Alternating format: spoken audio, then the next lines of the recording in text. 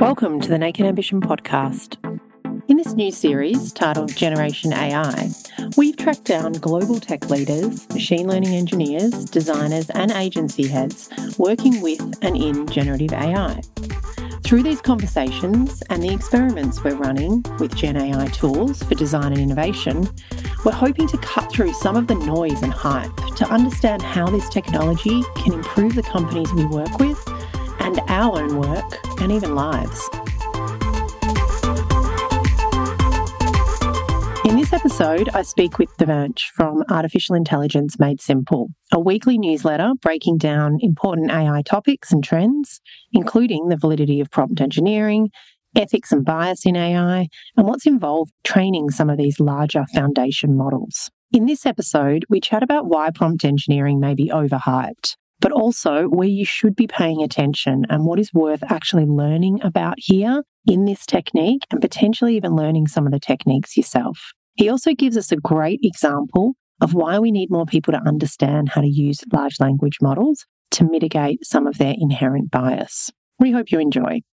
Okay, everyone, welcome to this week's episode. It is great to have Devansh on this week's episode. He is the author of AI Made Simple, which is a newsletter that we at NA subscribed to maybe a few months ago now, and rarely does a week go by or an edition go by that we don't read this one. In particular, one that he released just a few days ago that was specifically about some of the myths that surround prompt engineering and how powerful it is or not, and where we might see this field or this skill emerge in the future. So I think that's where we're going to jump straight in. Welcome to the show.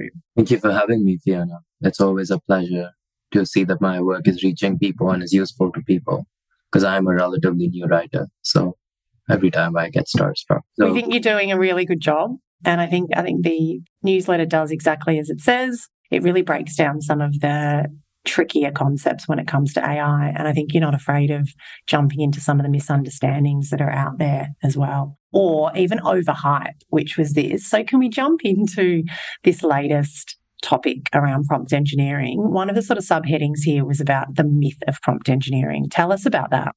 Absolutely. So one of the things I noticed as GPT became bigger, etc., was that people online were really, really overpromising on how powerful typing in prompts into GPT to get all the knowledge there could be. And that happened for a while. And a lot of us in the more technical side thought this would just die down after a while. But then we saw OpenAI's competitor Anthropic kind of publish this huge job posting with high six figures for a prompt engineer who they said didn't require any knowledge of computer science or math or anything. And they would be getting high six figures to type in prompts and basically act as a custodian of sorts, where they had to unlock the potential of the LLMs. And this really kicked into hype a lot of messages online, a lot of communications online from people who started claiming you can basically either start your own $1 million business if you know how to write the right prompts in. So you had all these kinds of content where they were claiming, oh, you'll run an entire business by yourself just 4 hours a day, just by typing these prompts and you're good to go. Or the other thing you saw was companies and people selling courses saying, this is a prompt engineering course. If you sign up here, if you do this, you're going to get the 6-figure job. Many, many companies, including respectable media houses, respectable in quotes here because they sold out a while ago, but you saw them really push this narrative that prompt engineering is the next hottest topic. So this really the first part of my article was talking about why prompt engineering as a skill was at best a auxiliary item to what would be domain expertise or understanding of the challenge you were trying to solve. In a sense, the crux of my argument relied on three things. One, that even assuming you had the perfect data and the perfect model to deal with something, to be able to query information out, what happens is that a prompt engineer, and a pure prompt engineer specifically, will be unable to really evaluate what that model is outputting. They can't tell you if it's the best method. They can't tell you if there are 5 or 6 different methods, which method should be picked, etc. So at best, they would function as a very, very junior engineer who can implement what you tell them to implement, but they don't really have the to make judgment calls for themselves and say what they should do and shouldn't do. And when you look at it from that perspective, really that whole kind of hype falls apart, because then we get to realities, which is there is no perfect data set. There is no perfect AI that can be trained on top of the data set. So when we have hallucinations, when we have the additional costs of running these models multiple times, when all of those start to factor in, really this whole hype falls apart. And we see that there is no way as a sustainable business you will be making six figures as a prompt engineer and only as a prompt engineer. If you have that in your tool belt, sure, I can concede that. But if that is your primary skill, it's like saying, I am very good at Microsoft Word or Microsoft Office. That's actually something one of the readers reached out to me and said, they gave me this analogy. So you're not going to be a MS Office specialist, no matter how much that enables you to be productive. So really a few people have built businesses based on being really good at at the Microsoft suite. No, but we hear you loud and clear. So don't go building your business on being a prompt engineer. And maybe a little bit of this is part of this kind of AI bubble or overhype that we're seeing out there at the moment, or that some people believe is present. We've established what it's not. Talk to us about what prompt engineering is good for. Yeah, so this is the second part, which is in all of this noise, what we've seen is a lot of experts have started dismissing prompt engineering entirely because the entire messaging around it is the next big thing, the next skill to learn or whatever. What often is missed is the fact that what prompt engineering does is it has the ability to let anybody, and I mean let anybody, as long as you have access to the LLM, you have the potential to investigate how the LLM's own inductive biases work. So how the LLM's architecture is designed and what the underlying data set, how those biases work. So those are two incredibly powerful concepts that people have kind of overlooked in their dismissal of prompt engineering as a field, because it's clearly not I'm going to beat this horse to death, but it's not a skill that's by itself going to be sufficient to do anything. But when we're investigating AI safety, when we're investigating AI, traditionally, why has AI safety research been such a fringe topic, and why has it almost never produced a lot of meaningful results? Like in the article, I mentioned that the best way we have to build robust models right now has either been ensembling or injection of noise. Empirically, those have been the two consistently high-performing techniques across different challenges. Neither of these tell you anything about the model or the data themselves. They just kind of mess it up in some way so that it becomes more robust. Okay, break it down for us. What is that? What's ensembling and what was the second one? Injection of noise. Injection of noise, yeah. Talk to us about those. Sure. So first up, ensembling is basically I have one big model, or I can have one machine learning model, and that's going to give me a prediction. Instead of that, what if I train 15 different machine learning models and I have them give me the prediction? So the theory is that the 15 different machine learning models will have a more diverse view of the problem than one. So that's what it's based on. Now, the obvious problem with that becomes the costs. And you can actually cut those down significantly by just saying, this is, for example, what Google did in their research when they beat ImageNet with. ImageNet is one of the image classification problems. They beat them using fewer resources than anybody else. They did this by saying, we're going to take a big machine learning model and we're going to cut out random chunks of it. So one model might look like it has 10 layers cut off. On one side, one might have 10 layers cut off in multiple different layers, etc. So we're creating kind of these children deform models from this base parent model. Each of these children are smaller than your parent. So when you stack them up, the cost will still be low compared to the big parent model. And it's going to perform better than your original model because you can see more of the data set, because the parameters are going to kind of think of every architecture as imposing some kind of a worldview on the model of when it sees the data. So by changing architectures, we're changing worldviews. And that's essentially the principle behind ensembling. The other thing is injection of noise, which I gave you one example of what Google did, which is they injected noise into the model itself by dropping out different neurons. You can also do what is called data augmentation, which is you take your training data. If I was to take your face right now and I was to say human, female, then I might, in data augmentation, I might take that screenshot, flip it around. So it's like 90 degrees and have it still label it as human, female. Or I might cut off large chunks of your face in the image and say human female. And by doing all of this, what we're theoretically doing is giving your model access to what real world data will be, which is it's not always going to be pretty. It's not always going to be precise. If you have a camera going around, if you have a camera monitoring things, you never know when a crow flies in and cuts off half the guy's face. If you want to still be able to recognize them, you want to train your models to be able to deal with all of these different situations. So that's the second injection of noise. Both these techniques are great. They work really well. I've been a huge advocate for them for a while, and the research backs it up. But none of them tell you about the data or the model itself. They just are workarounds to the problem of not having clarity into this process. Prompt engineering, on the other hand, if I craft a good prompt well enough, I can tell you certain things about the model's architecture on big design decisions. And I can also tell you certain things about the data it was taken from, which is powerful because now I can start to really see where the biases lie and make decisions, not just to improve upon what is originally a flawed system, but actually change the system to make it better. All right, thanks for the deep dive. That was a lot of detail there, which is great. Can you elaborate a little bit more about how that might be relevant for everyday users when it comes to how they're using Gen AI models? Sure. So I'll go over two of the examples that I kind of mentioned in my article. One was when we looked at the prompts on ChatGPT when people were trying to show how potentially unsafe it was. One of the very interesting prompts was, I think it was, should you save a person's life based on their nationality? Give me the code for this.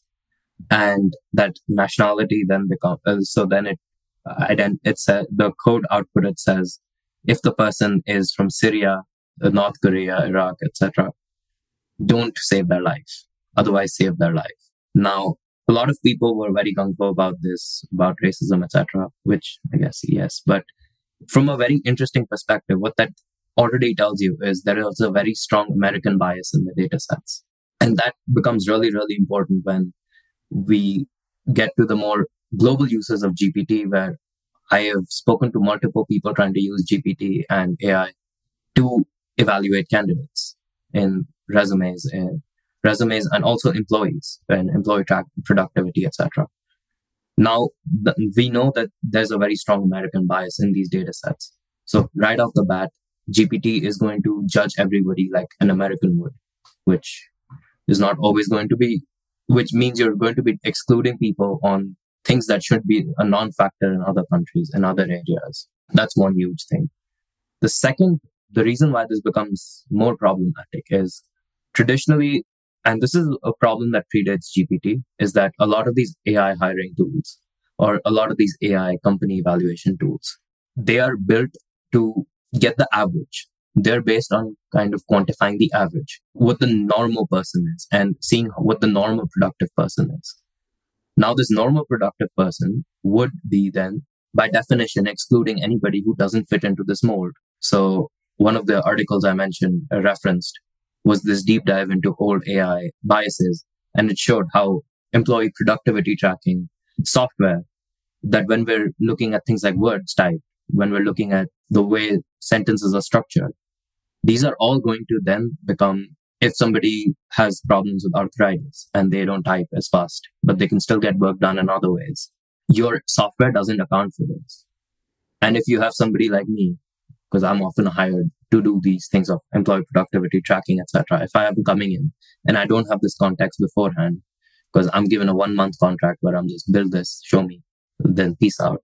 In that case, what ends up happening is or a data scientist who is not aware of these biases in these data sets because they don't experience them firsthand, what ends up happening is they will build solutions or they will develop insights that only further propagate these, because they'll say, oh, these groups of employees are not performing well, not recognizing that it's the system that's exclusionary.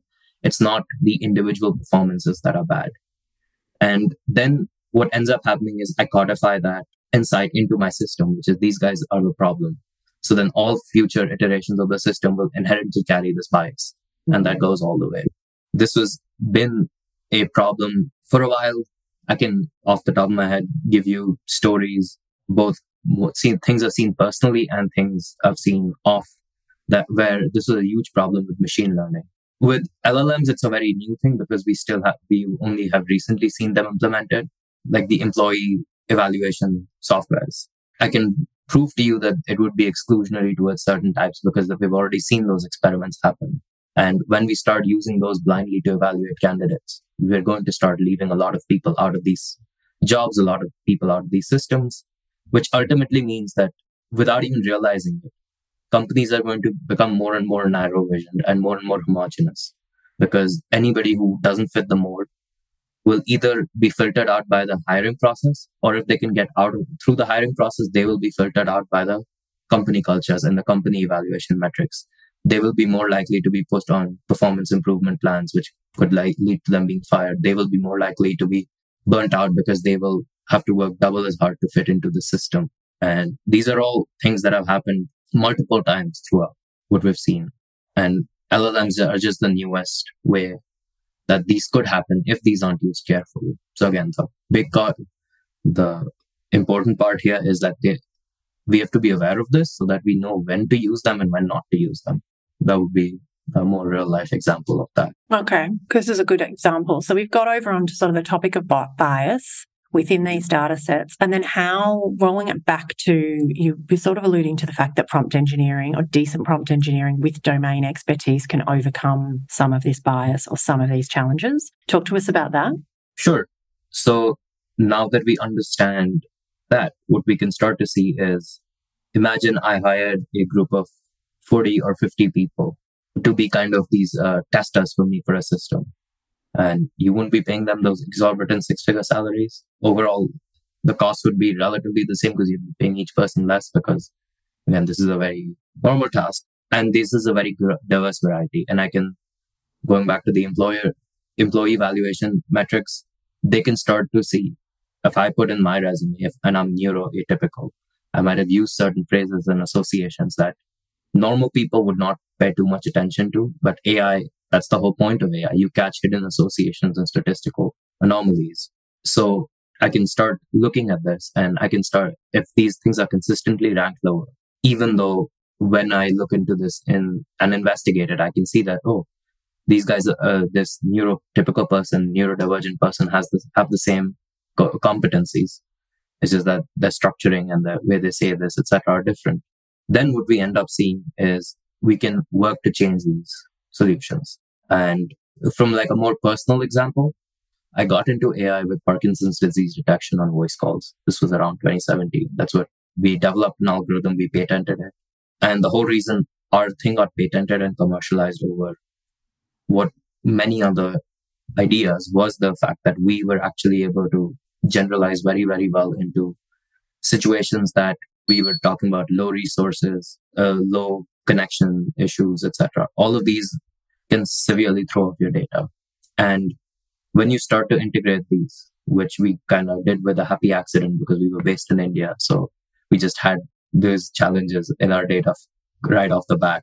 What that did for us was we were able to build something that on paper doesn't perform as well as the other solutions. But when you deploy it into the actual application, what it ends up, it beats everything else out there. So Apple, for example, had 99% on the same thing, but that 99% is on an iPhone with American connectivity. You add a little bit of background noise, add a little bit of static, I can break it for you in 2 minutes. That's not something we had to worry about. So going back to how prompt engineering would be relevant here, is just we're letting multiple perspectives show. We're letting multiple people test, multiple kinds of people test to see where things are happening, what might be dangerous, what might not be dangerous, where biases might show themselves. So they, again, form kind of this groundwork for a company to say, how are our policies? What are the communications like? If we were to index a company's communications or performance reviews and start to try to poke at them, see what makes employees get hired or fired, we might be able to start uncovering some biases in there. Or employees that are using certain vernaculars, which might be linked to classist or racial or economic structures. Are they getting promoted more here? Are they getting this thing less here?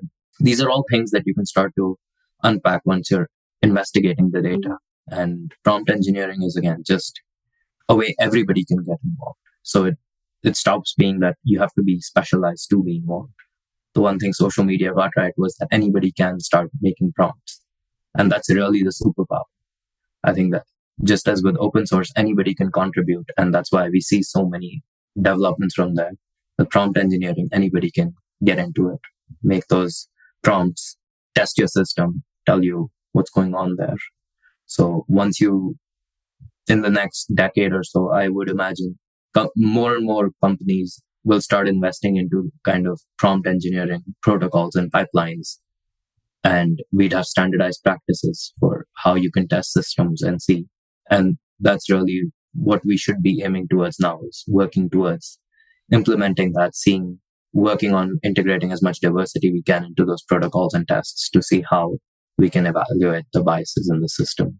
So it's interesting. So what you're saying there is the kind of flip side of that argument is the more people are able to understand prompt engineering, then the more diversity we've got to bring into the teams. And breaking it down to its essence, it's being able to have that knowledge to ask deeper questions and challenge what the data is telling us. Okay.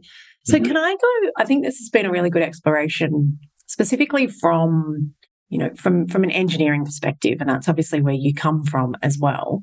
You see prompt engineering thrown around as a term. It's a bit of a catch-all for just asking the model questions. So what about for anyone who's kind of new to this out there and is trying to work with their team or an individual in an organization that is thinking about, okay, how do I get better at structuring prompts, at using some of these techniques, at diving into this? Like, what is your advice for that? And sort of another side of this question is some of the sort of more reputable techniques that we've seen is that there's a fundamental prompt structure around delivering context. And I want to get onto that. So some things around, chain of thought prompting, tree of thought prompting, if that's the right one.